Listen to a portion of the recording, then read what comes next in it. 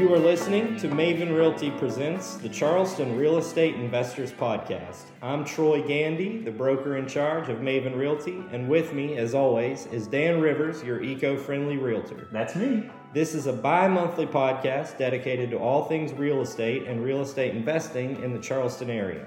Our brokerage is devoted to helping our clients buy or sell residential, commercial, and investment real estate in the Lowcountry.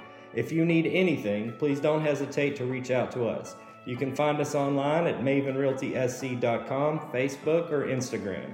Thanks for tuning in. Enjoy the show. Thanks again for tuning in, guys. This is episode number 10, I think. Is that right? Yeah, I'm Troy Gandy. I'm the broker in charge of Maven Realty. And as always, got Dan Rivers here with me, the eco-friendly realtor. This one's going to be a little different today. It's just going to be the two of us. We just have some updates on things we wanted to talk about. A lot of changes that we've had here recently, which are pretty exciting. Hopefully the audio quality is going to be much better because we have changed offices. So we're doing it in a slightly less chaotic environment than at my house with my dogs getting out and, window unit running and all that stuff. So I'm excited about it. I think our next guest, just to keep y'all on board, will be Danny Randazzo. We'll talk about syndicating. We've been trying to get him in for a little bit, but what we're trying to do kind of logistically is space out like our really big guests that have a bigger sort of presence with the investing space.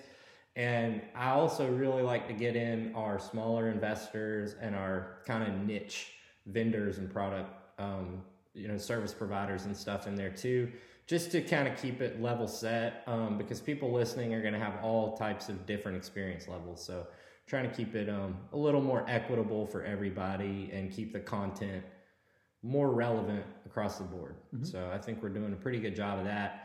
But we'll start today with a couple of featured listings. I think, Dan, you've got a bunch of them, man. So let's hear what you got. I got a few going on. We have actually later on today, it'll be going live, 104 English in Somerville. That's a 3-bed, 1-bath, about 1,300 square feet. This one is nicely renovated. The hardwood floorings, the granite countertops, stainless steel appliances. It's a nice, cute little home. It's in Flower Town, a community right near the high school. And that's going to be at just under $165. So it's a great price. I think that should move pretty quick. Yeah. And then I have a couple others coming up in Ladson.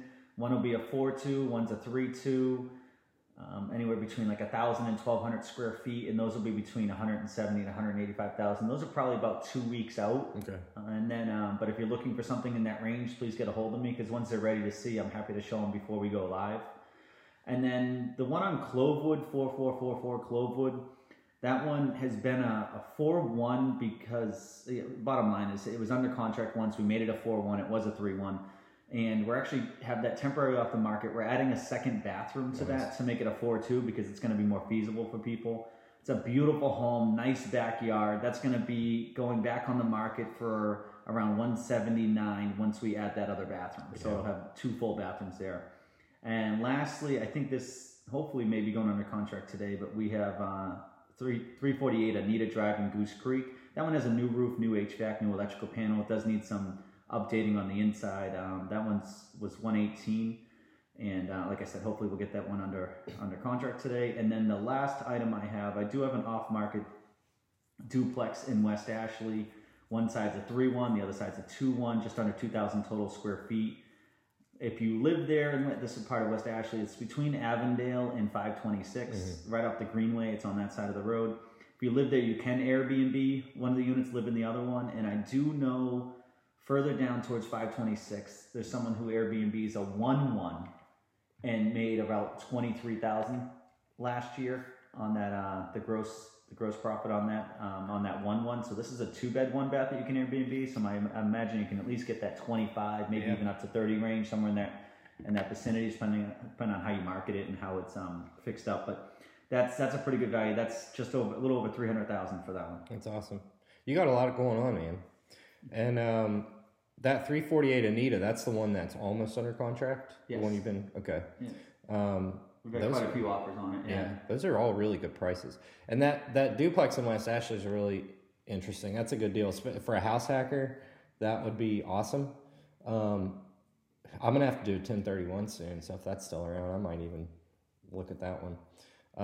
I've got a couple listings, not as many as Dan's got going on right now. He's crushing it. But I've got 2 in West Ashley that are coming up. They're not quite ready, but they should be soon.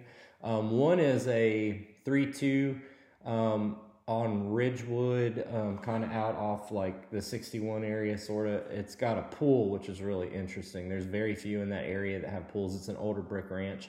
I helped them buy it like 3 years ago, and they have to move to Atlanta now, so they're going to sell it. They've updated it quite a bit. That one's probably going to be $250.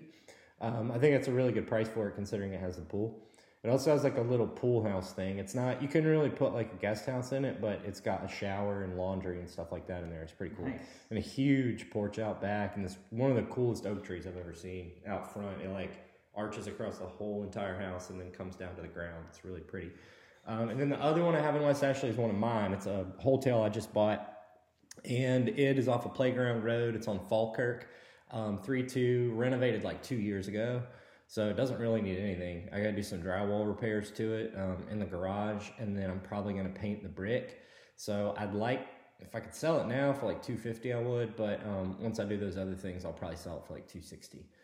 But that's a good price for that one too. I'm just going to turn and burn, get rid of that one.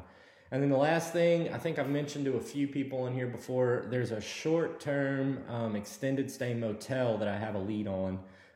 Listing agent called me about it. It's 44 units, and I think currently gross is like 400,000, 450, something like that. And they're going to be listing that to sell for $3 million. So they're giving me a chance to circulate it and try to bring them a buyer. Some of them are really under rented, so if you bump them up to the market weekly rents, I think it would gross like 600 to 650,000. So it's a cash cow. But because it's a motel, there's a lot more expenses, so you've got to have like some kind of management on site, and the utilities are included. But it's still going to be like 1.5% rule probably on it. So I think that thing is a cash cow. I finally got some books on it last night, and again, it's a cash cow, but it's cash. So the books are a little tough to decipher. But I think somebody would be really wise to buy it, and it's off Gimmons Hall too. So the city of Hanahan is just really putting a ton of money into improving that whole area.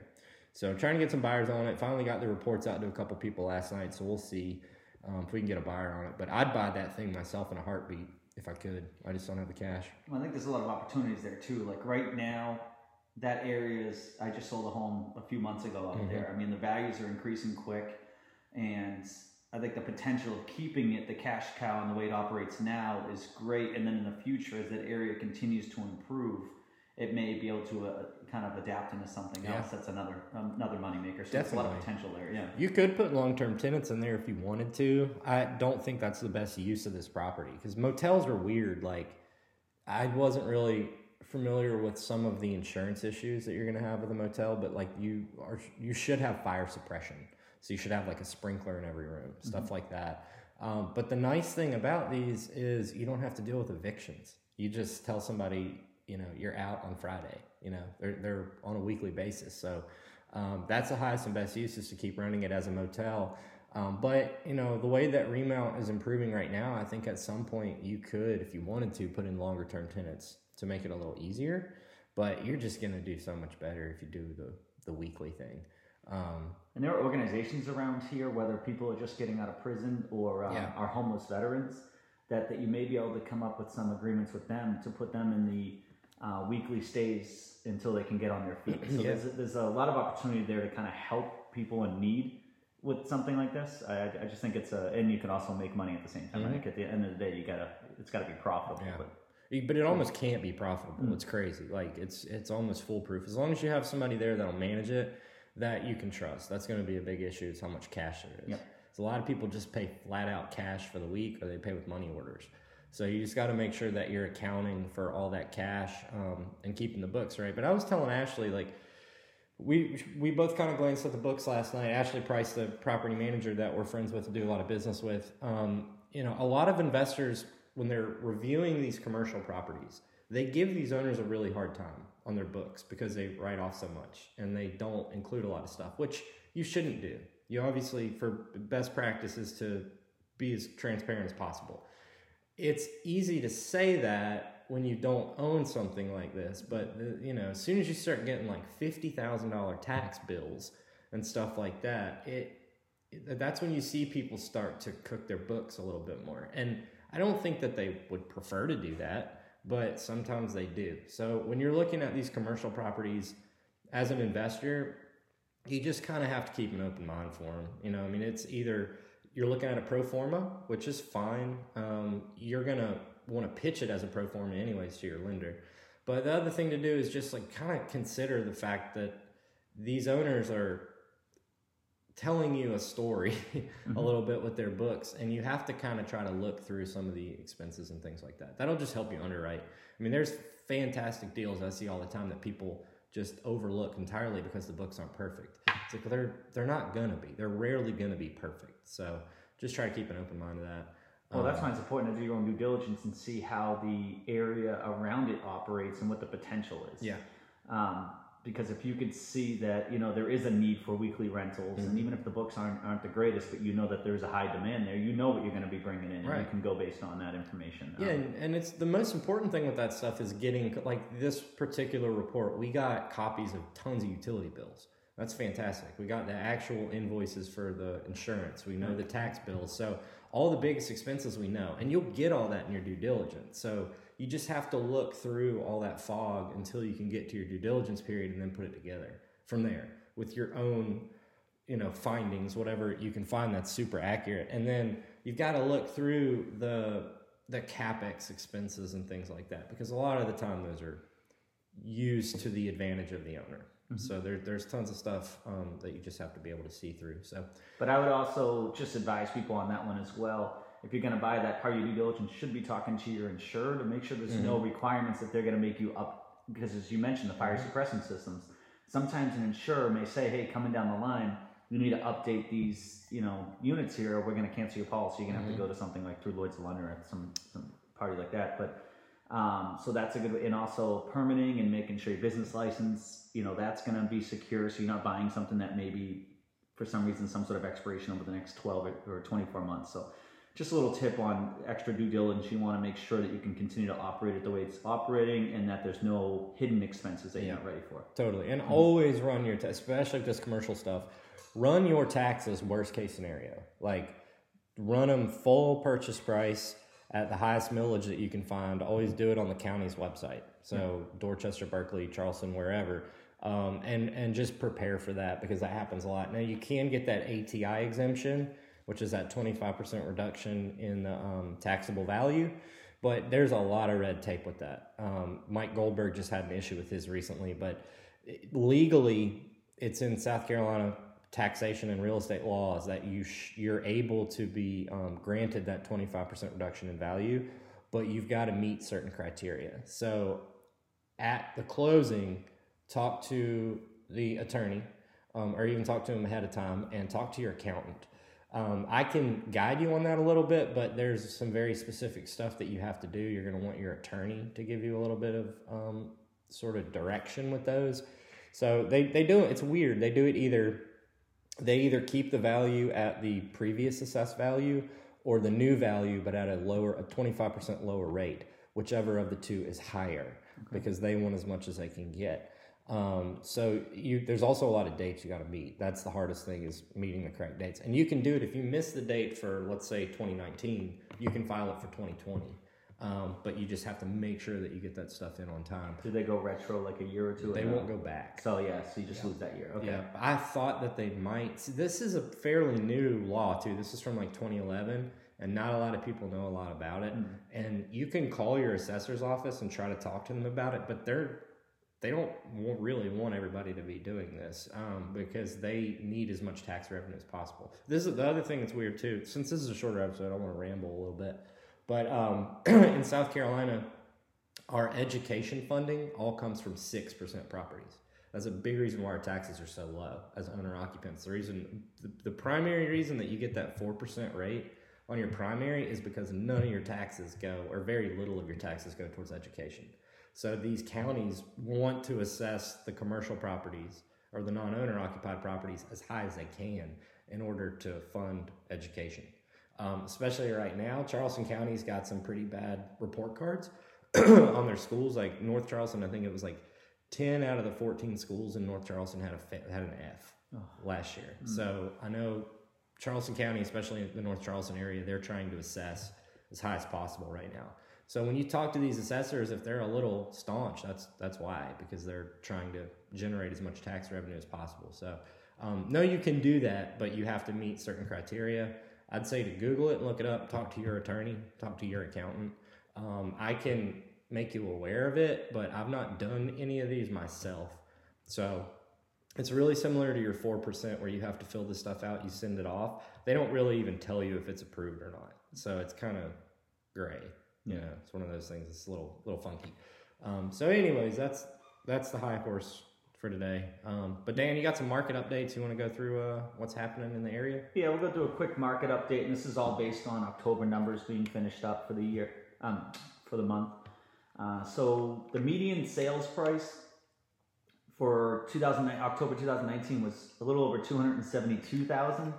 Last year, same month, was $259,000. So that median sales price is still creeping up. I think I mentioned this either in my newsletter or one of the other broadcasts. I believe United States nationwide is a little over, it's like 305 or 315 for the median sale price. So Charleston is getting close to that, nationwide median sale price.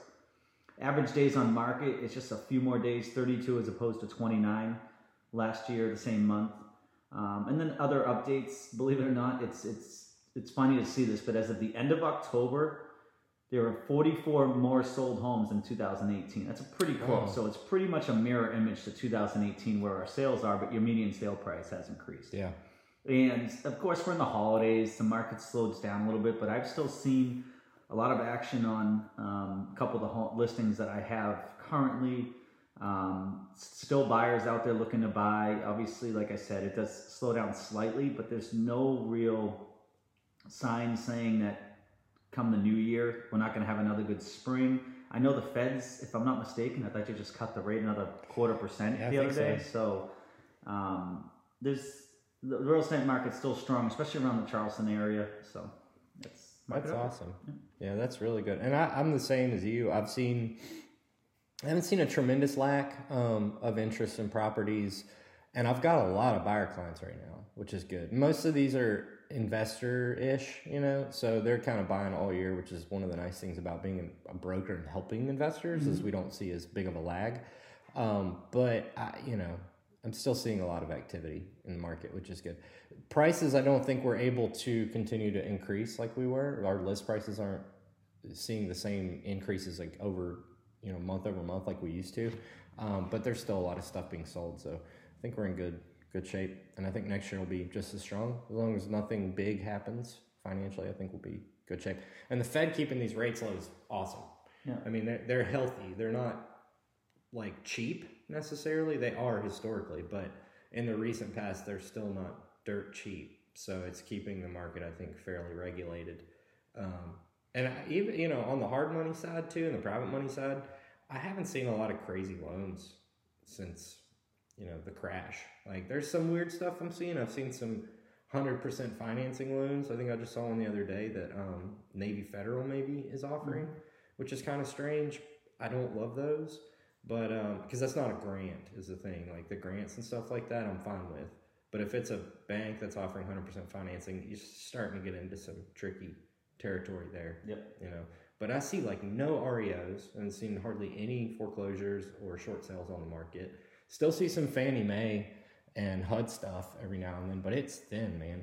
And those are selling, 20% over what their list prices are. So I think we're in good shape overall. I think we'll keep a healthy market and not be too worried about any kind of big crash. I wonder if because of the amount of wholesalers there are out there and people getting a hold of these people ahead of time, if that's part of a factor too of less foreclosures and short sales, which is a good thing. These people aren't having their credit ruined. They're able to sell their home hopefully for a reasonable value that they're happy with. That's a good point. I know you can talk all day long on gentrification, the pros and cons, but at the end of the day, if someone can't keep up the maintenance on their house, and they're either going to lose it to foreclosure or their roof's going to come in because they can't do the maintenance, or they can walk away with some money.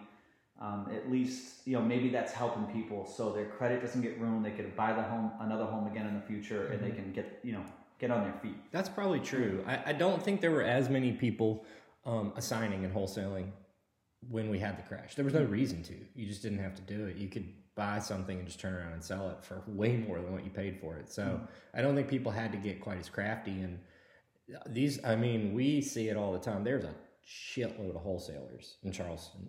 The amount of letters that go out is just astounding. Like, I get stuff to my personal residence that should have never made it to me. So people are really casting a wide net trying to get things. So I think they probably are keeping the motivated sellers from losing their properties, which is good and bad. It can be tricky because if these wholesalers are getting a hold of them, as an investor, they might be assigning them for too much. So it's making what was a good deal marginal. But it is good, I think, financially on a national scale for there not to be as many foreclosures. Yeah. So that's good. And I think overall, like I said, someone who doesn't have to go to a foreclosure, just that process alone, I can't imagine how they feel, inside and personally, like it just drains you. So if they're able to get out of it without having to get to that level, and it's what's best for them, it's, I just thought maybe that's probably one of the reasons why you don't see quite as many foreclosures. That's a great point. I didn't think about that. Okay, well, we'll move on a little bit. We got some topics we're going to talk about today. It's going to be kind of a light one, so just hang tight and have fun with us.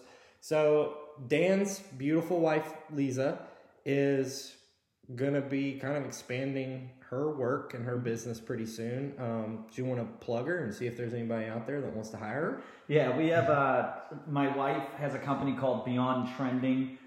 She has a contract right now, ends at the end of December. She's going to completely go out on her own, 100% come the new year.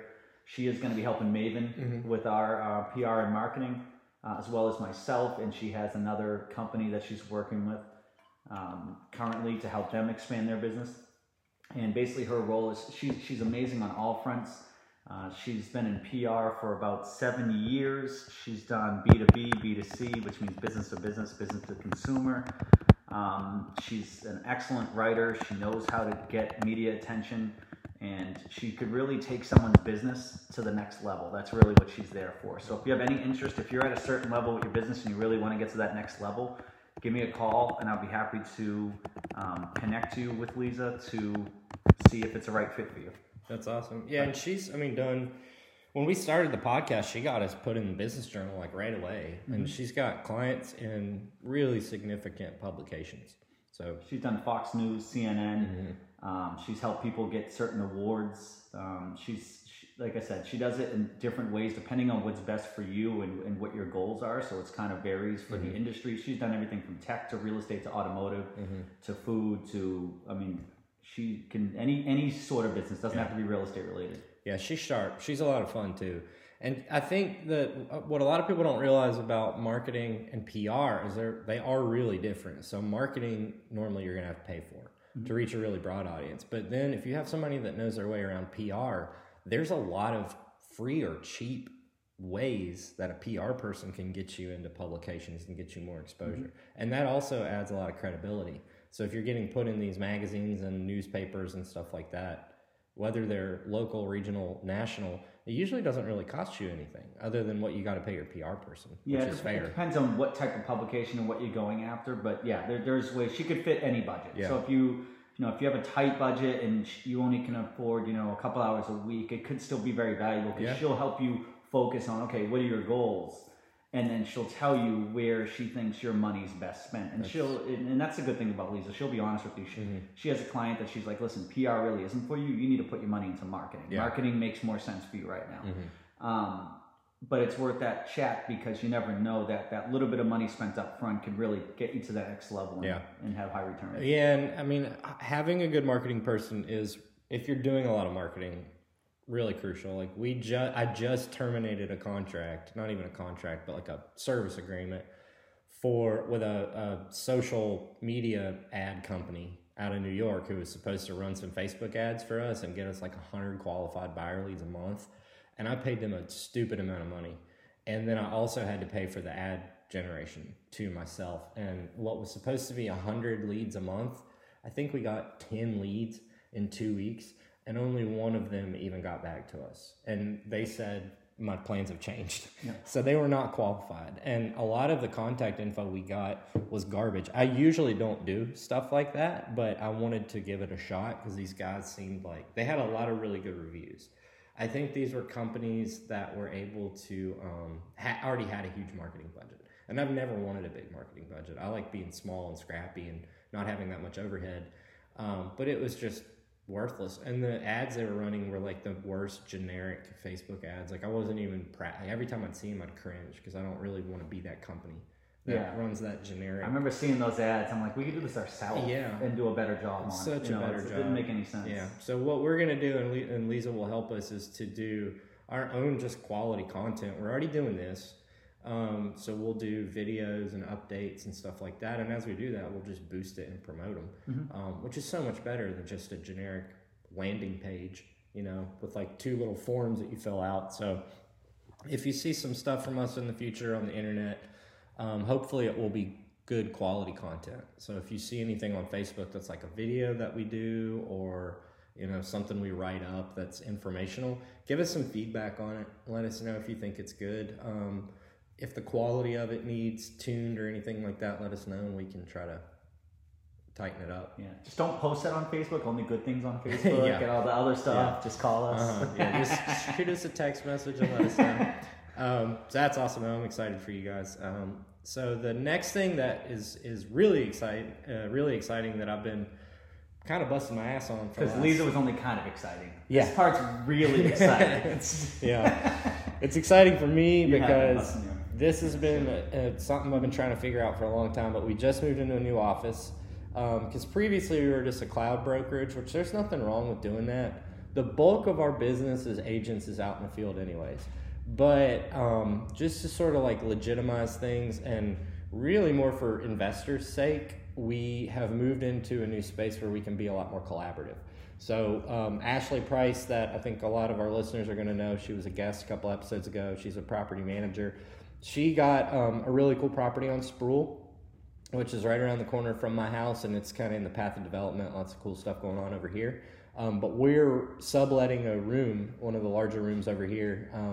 There's a train going by too. I don't know if anyone can hear that.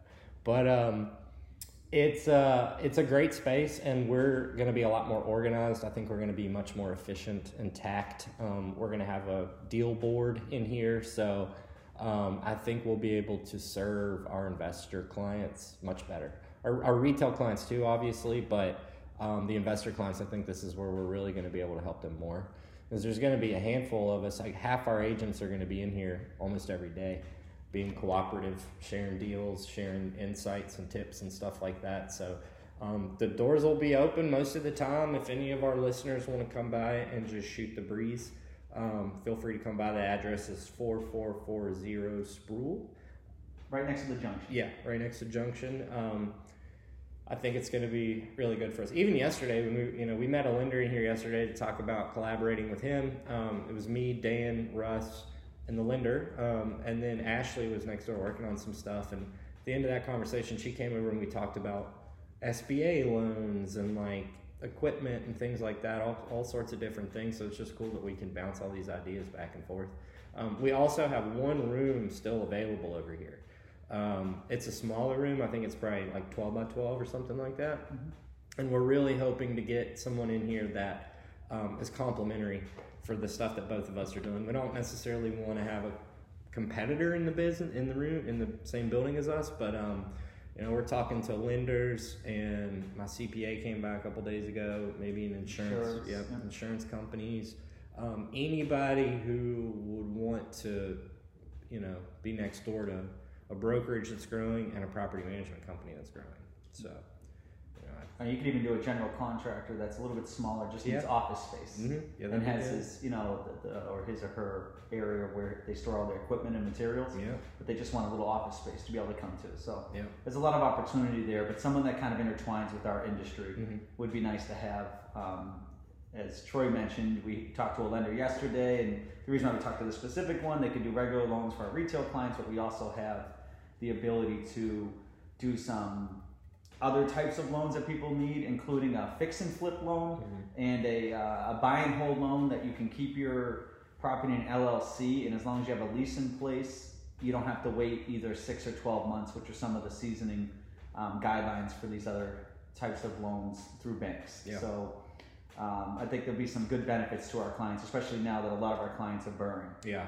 I am doing one right now. I think you're doing one, and then we have several clients that are, Yeah, so that's really what we wanted to kind of focus on with him yesterday was just the logistics of the loans he has if they can help people burr. So if any of the listeners out there are trying to burr, which I bet a lot of you are, or if you are currently burring, let us know and we can hook y'all up with this lender. It's pretty interesting. No seasoning like Dan said. So the main thing is just having a lease in place. Mm-hmm. There is a prepayment on it once you refinance into his loan, but it's a good loan. I mean, it depends on what you want. You do 5, 7, or 10 year. It's over 30, so it is amortized over 30, and they're all interest only, which, that's up to you on how you feel. Some people want to keep the rest of the cash in their pocket. Some people still want to pay down the principal, which I'm sure is fine. As Troy mentioned, there is a prepayment penalty, but even the points on it, I want to say it was 1 point, a $1,600 fee, loan origination fee. Yep. And then other than that, I think the 10-year over 30 was 6.75%, which isn't bad. I got a 7 over 20 on one of my other properties, and that's at 6.5%. Yeah. I mean, if you're trying to burr a lot, if you don't have a really strong W-2 history, you're going to have a difficult time getting a lot of financing. Exactly. Especially that quickly, because everything, if you do one, you close a new burr today, you got your new fixed loan on that, and then you're trying to burr another one in a week, you're going to have all these credit hits. Like, it's going to be an issue. Your DTI is going to go up significantly. So and these are statement loans, which make it a little easier. Yeah, statement only, so no income tax verification. But if you're trying to just grow your portfolio really quickly, you kind of got to be forgiving on the type of financing you're getting. So figure out how many you want, what kind of cash flow you want, focus on getting that built, and then after that you can start consolidating your debt afterward. Because while products like this exist, I'd say to take advantage of them because they're not going to be around forever. And even 6.75%, you're talking with a little bit of points on that. At the end of the day, if you just run it, you run your scenario with these numbers and make sure it still works for you after you burr it. And bottom line, as long as you're making good cash on cash good, it's better than not doing something or waiting 6 months to do something that's maybe Fannie or Freddie backed. And who's to say, interest may be a little better, but you don't know those terms at that point. Right, and they're going to cap you too. Yep. So if you get that conventional stuff, like if you're trying to get, I don't know, even if you're being fairly conservative and trying to get like 4 burrs in a year, next year, the end of the year, you're going to be almost to your cap on Fannie and Freddie's. Yep. So I don't know if they've changed it recently, but the old rule is 10. I think it's 10 for Freddie. And I think it used to be 4 for Fannie, but I think it's like 8 maybe now for Fannie. They change it every couple of years. Yeah. Really what it boils down to is just a debt sort of thermometer. So as long as you're not carrying too much debt, they'll continue to do it for you. But you're going to cap on those if you're doing this really aggressively. You're going to tap out your conventional financing.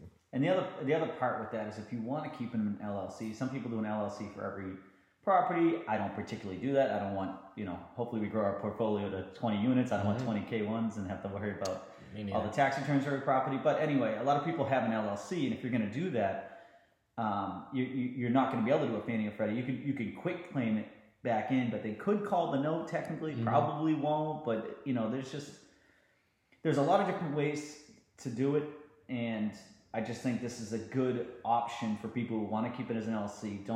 It's okay if they pay a little bit higher interest rate and want to do probably anything over 2 burrs a year. Yeah, you're gonna need some unique financing. Yeah, totally. And that particular one too, with the interest only, I would imagine you might be able to overpay to try to maybe take the principal down a little bit. Yeah, that's one thing that we're looking into.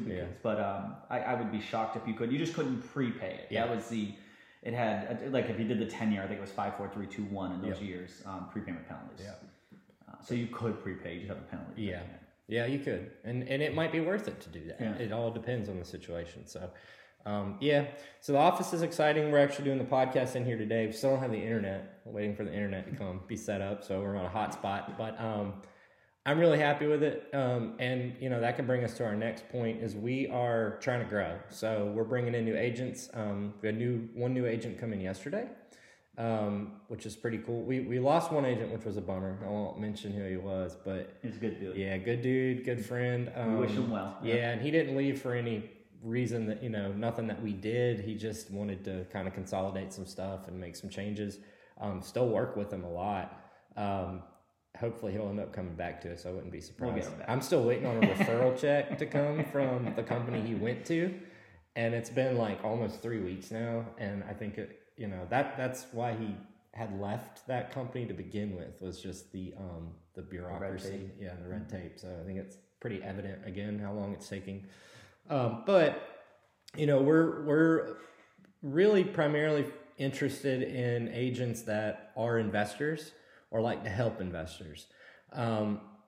It's a lot of admin for me to keep up with everything that's going on. So I kind of prefer our investor agents because they tend sometimes to have a little bit more experience because they're doing their own thing. So they kind of understand the inside of a deal too, not just the broker side. But it's also just the mentality that I like to work with. It's just people hustling a little bit more. They're usually more business focused rather than like paycheck focused. Because a lot of the retail agents are just trying to get the biggest sales they can just to make that big check. And I kind of like that the investors focus on building a business, which is a lot more fun to me. We can also see a home sometimes differently, and everybody has their own skill set, and there's good and bad in any industry on what type of agent you use, what type of company you use, whatever the case is. But having that investor-focused mind helps give you plan B. So even with your retail clients, it's, hey, worst comes to worst. Or maybe a retail client kind of wants to grow their portfolio slowly, but it's for now they're just buying this house. It's good to know that, hey, you could rent this out and cover your mortgage if you ever want to do that and then move on to the next one at this point. Or just being able to, we have a lot of people in here that fix and flips homes, or my background is a lot on property management, so I understand insurance, financials, and the makeup of a building, and that can help out a lot. I mean, obviously you're going to have your home inspections, but you're going to have a realtor not only just do a CMA on comps, but you're also going to be able to really see the future of that house. Like if you need a roof sometime soon, or just there may be something that's just kind of unique to that community that the investor knows because they've flipped a home in the community, or whatever the case is. It's just a little bit of a different eye that I feel. That's why I like the investor side of things. Plus, it's fun. Like building a portfolio, trying to build passive income and wealth for the future. I think too that it's a more sophisticated eye. Like probably half our business is normal traditional retail sales. They're great. They're fun. We all love helping people get into houses they love, that they want to live in. But that it almost makes those sales easier being an investor focused agent too, because then you're dealing with just like the stuff that feels good. You're not as focused on like evicting a tenant or any of that like nasty stuff that you got to deal with when you're dealing with the investment side. So, when you're helping someone on a traditional sale and you're an investor or an investor agent, you can help them more with like the taxes too. Like, what's your insurance going to look like? Most of us have more construction experience, so we're going to be able to give them a better idea of what the bathroom is going to cost if they want to gut it. So, any of the listeners out there, don't think we only want to help you with your investment properties. We're more than happy to help you with the retail stuff too. And like Dan said, we can sometimes see the trends coming. So we'll be able to give you a better general idea of what appreciation looks like and things like that, just because that's what we have to do all the time with our flips. And comping things is not a problem for us. A lot of other people might have a harder time comping out a neighborhood or a property because they don't have to do it 10 times a day. But we have to comp constantly. If we're doing any kind of rentals, I mean, we're looking for our own stuff. We got to figure out, talking about burrs, what should we buy it for now? What's the construction going to cost to get it retail ready? What's the ARV? What are my market rents? And all that stuff takes a pretty tremendous amount of data that we got to deal with. You got to look at debt service coverage ratios, all that type of stuff. Same thing with a flip. We're looking at the ARV, make sure that, the comps are there and that the client's going to have a pretty good investment. Well, and that BRRRR is so important because it's not even just, as Troy mentioned, not even just that ARV. If you get your rental comps wrong on that back end of what you think you can get, that could really affect whether or not it's cash flowing or super tight. And there's certain neighborhoods right now that are great to burn. There are other ones that have kind of tapped out, and you're probably maybe you can make $100 a month, but those numbers could get pretty tight. Yeah, and I think that a good example of that will be Wayland soon. Mm-hmm. We're seeing, I know it's awesome. It's blowing up, but a little pro tip: look on the other side of Dorchester too, because Dorchester Terrace has not kind of sped up the way that Wayland has, for all intents and purposes, they're basically the same neighborhood, which is just categorized differently in the tax record. But we've just seen Wayland kind of blow up, and Dan's doing one over there right now. I mean, the values are there. If you get a good deal on the buy, then you can burn those, and they're really strong rental properties. I mean, people really want to live in there. Tenants tend to stay for a long time. It's a cute little neighborhood too. It really is. Yeah. The homes are usually 800 to. For the most part, you may get 1,200 or so. I think the one that Patrick has in there is the biggest one. He has a 4.2, by the way. He's going to be renting that out, a 4.2. I don't know the exact rent that's going to be on that, but I think it's the only or one of the only 4.2s in that neighborhood and close by. It's hard to come by, and that might be 1,300 square feet, 12 something, 13. It's a pretty big home, new roof, new HVAC. It's updated on the inside. It's going to be really nice. That should be for rent in the next couple of weeks. So if you have someone looking for a 4-bed rental, you can get a hold of me. I'll help you out. That neighborhood itself, it's just really cute homes and the perfect size home, because your electric bill shouldn't be too high, your heat shouldn't be too high. You're talking 1,000 square foot home. And they're cool. They're built well. Cool looking. They're old stick built houses, and they're all different. I mean, they'll have some similarities, but there's a lot more character. Those neighborhoods were primarily for Navy base folks. Oh, okay, that makes sense. So the fabric of those neighborhoods has changed tremendously. One of mine, I own a 4.2 in Dorchester Terrace, and when I started, it was a Fannie Mae foreclosure when I bought it. It needed a lot of work, and I was posting pictures and stuff when I was working on it. And somebody reached out to me that I'd never met on Instagram. He was like, "That was my grandparents' house." That's pretty cool. They were Navy, and they were original owners in that house. And then when the Navy base shut down the neighborhood, it was just like a vacuum. Everybody just took off. So it changed a lot. And he actually happens to be a vice president of a big bank in town or something like that. So that's been really cool. I still keep up with him a little bit. Now that it's a rental, I don't talk to him as much. But those are great neighborhoods over there, And they're popping up. There's pockets as you go up the neck. We've talked about this a little bit. Chicora is a good area as well, but Wayland, Dorchester has a little bit more land with the homes, which helps it out a little bit, especially for families wanting a backyard for the kids to play and everything. It's a more livable neighborhood. It is. You got more space, so if you got pets or anything like that. But Chicora, Cherokee, Union Heights, I love those neighborhoods. I'm really interested to see what happens in them with the opportunity zones being there. Yeah. So, I know that we're pushing pretty hard, politically for more affordable housing in the area. And I think that's a prime area, I think, to see it. Because there can be a lot of infill building there. Because there's a lot of weird little lots, but I think the city's being pretty forgiving on their setback regulations and stuff over there. So you could build a fair size house, probably like we were talking about yesterday. We spoke to Russ about some little cottages that are 1,200 square feet. You can make them 2 stories if you had to fit them on there. But being that they're in opportunity zones, I think if you can find the right pool of people that would go in together and build those, I think you'd be in good shape. And I think that you might be able to offer the Palmetto grants and things like that on them too, the first time home buyer credits. So it'd be nice if start allowing, I say tiny homes, but that's 400 square feet or smaller. Mm-hmm. So maybe between the tiny home and the cottage, that 700 to 900 square foot home would really be perfect. I do know, I met with Charleston County a couple weeks ago, and they're actually rolling out tiny home regulations in their building code. Oh, wow. Because it's hard to meet the current building code standards because it's built smaller. You don't meet the requirements for measurements. Yeah. On stairs or outlets.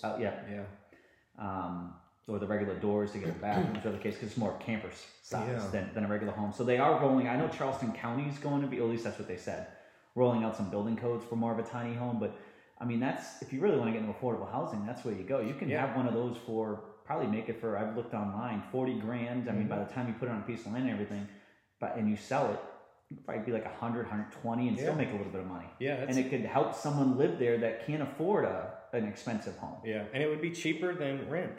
Exactly. So that's why so many they people really should look into allowing that. Yeah. They ought to. That's why so many people are living in vans and conversions and stuff, young people. And then they're leaving too. So they're getting these vehicles and they're going and working satellite, which is great that you can do that now. But we're losing a lot of our young people here and a lot of our young creatives. Our artistic community has shrunk in Charleston just because it's so expensive. So a lot of my friends from college left. They said, well, if I'm going to pay $2,000 for like a 2-bedroom house on the peninsula, then I may as well go to New York or Austin or LA where there's more of a market for what they're doing. So pretty much all my friends from college that were artists have left. Yeah, because you're right. Your rents are similar. Still not quite those areas, especially New York.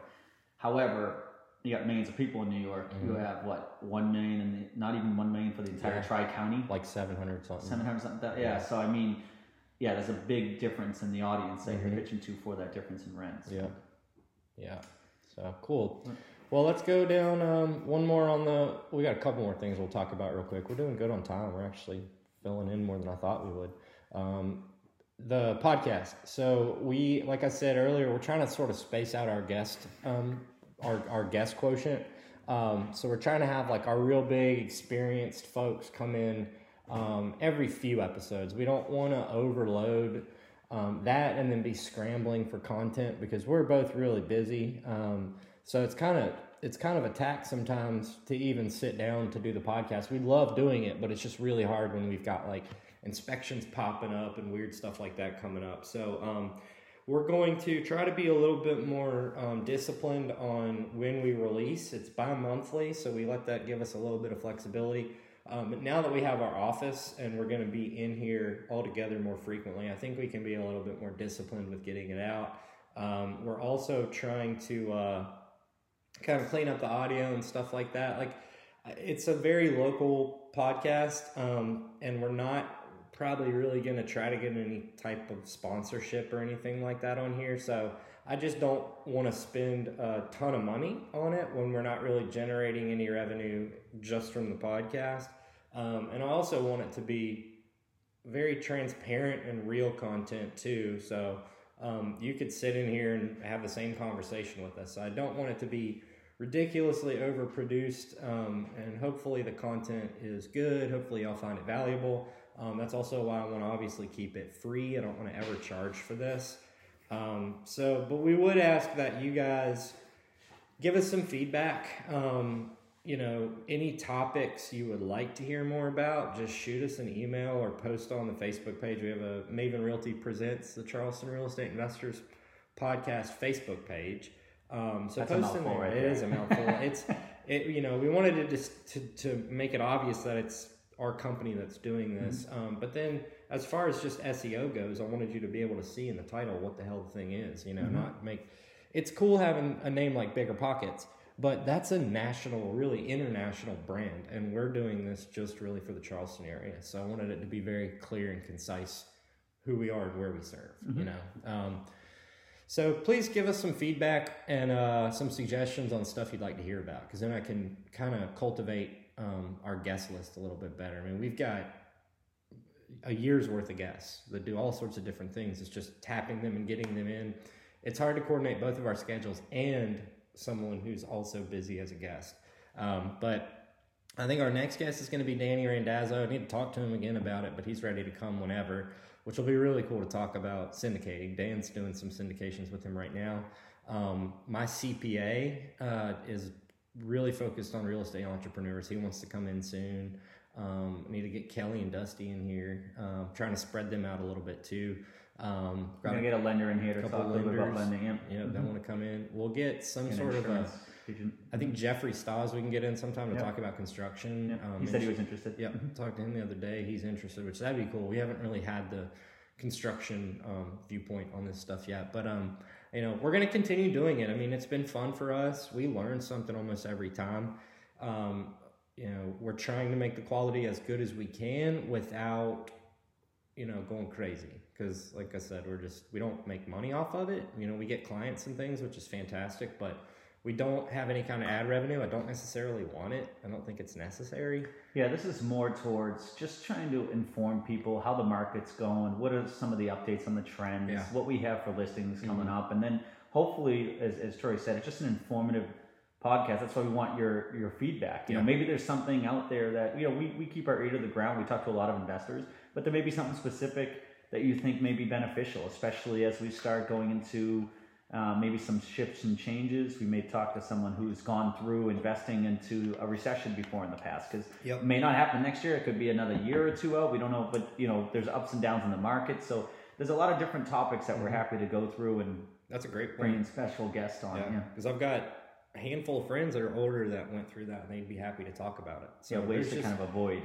There's just little pockets like that we just don't think about until it comes up. So if there's stuff that anybody would be interested in hearing about, I guarantee I can find somebody to come in and talk about it that has experience with it. So, you know, and also be forgiving with us, because this is free content that we put out regularly. So hopefully we're louder today, though. Yeah, because we do know. Thanks for that feedback from people. This mic is about, I don't know, 12 inches away from my face. Yeah, exactly. I'm very close to Troy right now. This is uncomfortable. I know that I'm not the loudest guy too, so hopefully the audio quality will be better now that we're in here.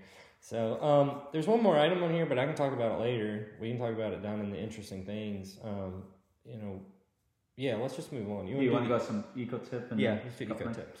All right, so the eco tip, this is kind of an eco/maintenance item, and I ran into this at my rental property. I have the AC filter is about 12 feet high, so it's hard to change the filter, and I just had to pay to have the coil and everything cleaned out, which wasn't too bad. And the company that did it, Stanley's Heating and Air, did a wonderful job. I'll do a little plug for them.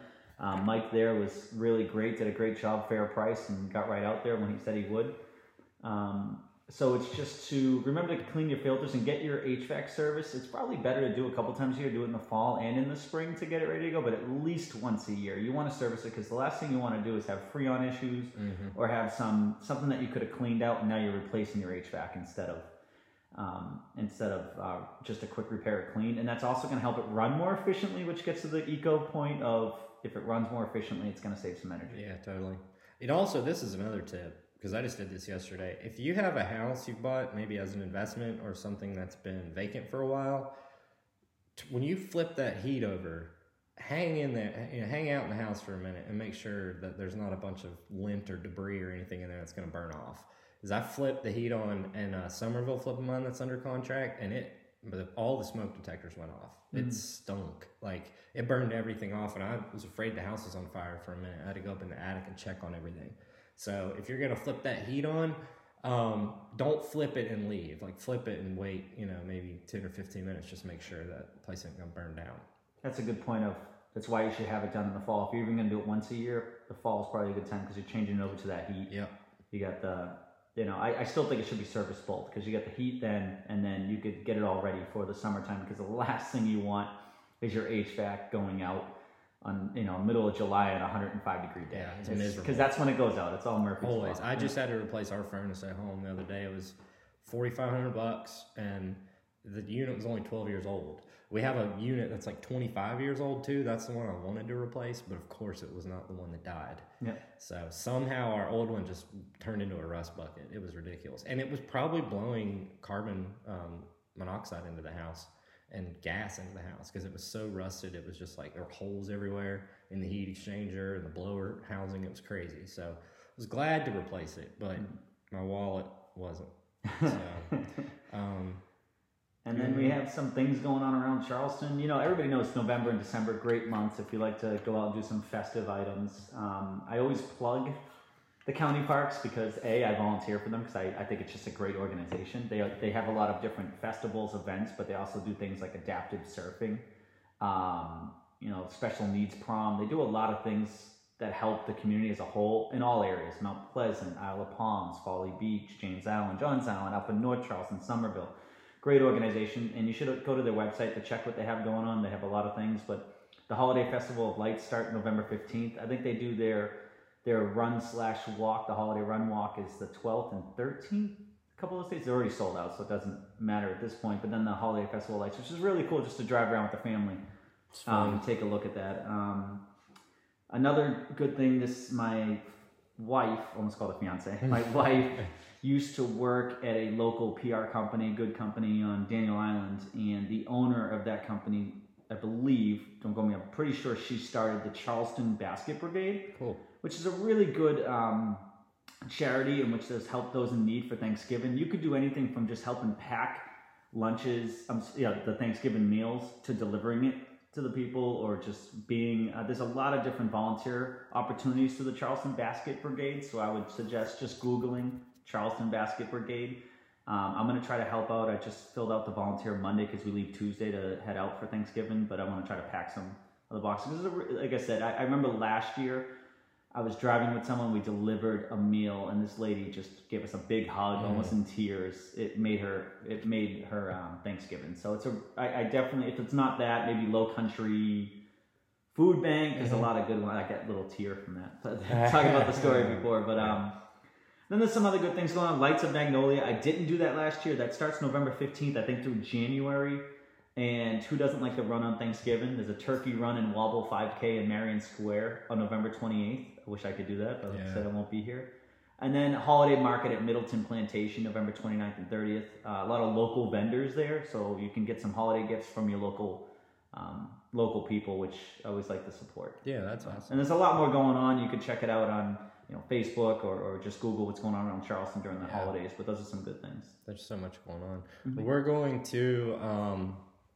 my wife and I, Rachel, are going to a Tony Robbins event tomorrow morning. Our flight's ridiculously early. So that's Unleash the Power Within. It's a 4-day event, I think. Long days. I get so anxious. I'm a little nervous about sitting in there from like 8 in the morning to 11 p.m. But I'm excited about it. I've always been a little skeptical of Tony Robbins. I'm just cynical. But I think if you're really serious about growing a business and trying to be a better, more impactful person, I think if you get the opportunity, you should try to do something like this with Tony. I'll report back after we do it, but I mean, his reviews are pretty overwhelming, and I've spoken to a lot of people that have done them before, and they've said that it's invaluable. So it is expensive, and he only does these different events. He'll do each one of these maybe twice a year. So it's a little difficult to get, all your logistical stuff taken care of on it. Dana's just taking a selfie that we'll post later. So I'll report back when we get home. We'll be back Monday. And then the last item that I was going to mention a little while ago, and I kind of wanted to hold off on it, is we have a new operation that we're setting up. It'll be Maven, partnering with Clear Vision Coaching, which is Rush Scheider, Kelly Garrett, and Dusty Keefe's coaching program. It's going to be similar to ARIA. We don't want it to be ARIA. We want it to be a slightly more contemporary model where it's going to be an ongoing monthly sort of mini seminar with just speakers from different parts of the industry. Sometimes we'll be local. Sometimes it'll just be maybe a couple of us that are, the founders putting it on. That'll speak about different things, and then sometimes we're going to have big national speakers come in. Kelly and Dusty both are good friends with a lot of these big-time speakers that have been around forever, so we're going to try to bring them as frequently as we can. It's called REI Central. You can go to the website. I finally got that finished the other day. It's rei-central.com. We are going to just sell tickets for it, so we're not going to make people do any sort of membership. We're not going to collect dues. If you're out of town that month, that's fine. You're not going to waste money on it. So I think they're going to be either $20 or $25 at the door, or you can buy them online ahead of time. We're also going to do like a yearly ticket sale if you want to. That's a better deal. I think it's $100 for entry for the whole year. So it's not quite a due, but we just wanted to give people an opportunity to save some money there too. So we're really excited about it. We're trying to keep it free. We're trying to keep it or not free, but very low price. We're trying to keep it kind of an open platform, so you can come, and we're going to have a few sponsors there that are service providers like an attorney, lender, insurance companies. So you can build your teams, and you can talk to a different attorney. If you don't love your attorney, you can talk to some of the people we use that we can vouch for. So you can chat with them. And then we're also going to have probably like a little bookstore. Get a lot of questions on what books people should read, what information they should try to gather. So we're going to have a little booth with just some of the standards if you want to grab a book. We'll do the speakers. So we're going to try to keep it pretty contained, but maybe like 45 minutes to an hour of speaking about all sorts of different items with investing and just business in general. And then following that, we're going to try to have like a 45 minute kind of networking opportunity for people. And we're trying to be really smart about it up front. So if you go to the site, again, that's rei-central.com. You can put your info into the form submission, and when you buy your tickets, we want you to distinguish yourself. So tell us what sort of role you have in investing. If you're a flipper, an agent, a wholesaler, buy and hold, whatever it is, you can be a combination of those things, but we want to color code your name tag. So we're going to give you a color for the things that you do. So at these events, if you're looking for deals, you can look for whatever, the blue sticker, that's a wholesaler. Go over there and give them your information. They'll put you on their buyers list. If you're looking for a private lender, if you need capital really bad, look for the person with the red sticker. Go talk to them. I mean, we're all going to, the point is for all of us to do business together. And we have all these different disjointed little meetings that we do. So we're going to try to sort of consolidate them all into one place. I think the first one is going to be sometime in January. We're still working on getting some of this stuff set up on the back end, like the incorporating it, getting the bank account set up so we can get all that stuff done. But sometime in January, we'll have that going. And I think we're going to do the first few, at least here at our office. We have a big flex space. And then once we outgrow that, we'll move it to a new location. Sounds like almost like an REI meets a BMI. Like you got all these good, important people in the same room. Yep. Without the strict, you can only have one realtor. Whatever. If you're just interested in investing, no matter what facet you do, whether you are a realtor or not, that's perfectly fine. Correct. Like it doesn't matter. It's all to help benefit each other. We're all here to add value to. Mm-hmm. There's plenty of business and plenty of money to go around to work together. Yeah, that's a big, there's no scarcity really. And we just want quality people, regardless of what it is you do. We want like people that want to collaborate, people that aren't going to try to cut anyone else out of a deal. We're going to really try to limit the exposure of anybody that we might think to be predatory. Mm-hmm. We're not going to let people do that stuff. And we're going to try not to be too pitchy, obviously. I mean, there are two companies that are putting these things on. Maven, we'd like to help any of you with your agency needs. And then Clear Vision is a coaching program. But they're not going to spend a half hour every time trying to hammer these, different packages down your throat. They're there, what they do. They're going to explain their services, but that'll probably be 5 minutes or less. And that's just so you know who does what with them. And if you want coaching, you can have it. If not, no big deal. It seems like it's more focused on learning than pitching business. Again, like you said, there are different businesses there, and everybody at the end of the day, you're there to help each other out and maybe build your business, but it's to add value, which is the important thing. And I think that's pretty amazing because I've been to quite a few, and that's great. I mean, people do it for different reasons, and I respect anybody who's hustling and putting on, different style events, but anytime you go to something that really adds value and you're learning something, I mean, I appreciate that. Yeah, me too. And we want it to be a place where there's deals. I mean, we're all hoping that there's a lot of people doing a lot of deals that we don't even know. Mm-hmm. So if we can bring all that stuff into one place, we're all going to benefit from that. It'll be great for all of us. And we have to charge something because we're gonna have to pay for all these marketing materials, name tags. We probably are going to get a sort of part-time employee to help us with the administration because none of us really have time to do it. And then like beverages and things like that. So we have to charge something so that we can cover all that stuff, but we're trying to keep it as cheap as possible. Yep. So that's it for that. And, I think that's going to be really cool and really exciting once we get it, going. So just keep an eye on Facebook. We'll probably mention it more and more on the podcast. Yep. Keep an eye on Facebook. I know it's going to be advertised through there. Yeah, for sure. We already have, a Facebook group set up for it too. So go ahead and hop on there. But that's it for today. So we, appreciate y'all tuning in. I think our next guest will be Danny. So it'll be way more, focused on one part of investing. But, you can reach out to us anytime you want. MavenRealtySC.com. Let us know if there's other topics you want to talk about. If you have any feedback for us, we'd love to answer some questions. But we appreciate you guys, and y'all have a good day. Have a good day. Thanks again for listening to Maven Realty Presents the Charleston Real Estate Investors Podcast. We'll be back soon with another episode. Please subscribe, rate, and review the show on iTunes, Google Play, or Spotify. If you need anything at all, please feel free to reach out to us at mavenrealtysc.com, Facebook, or Instagram. Have a great day. And remember to believe in yourself and keep grinding.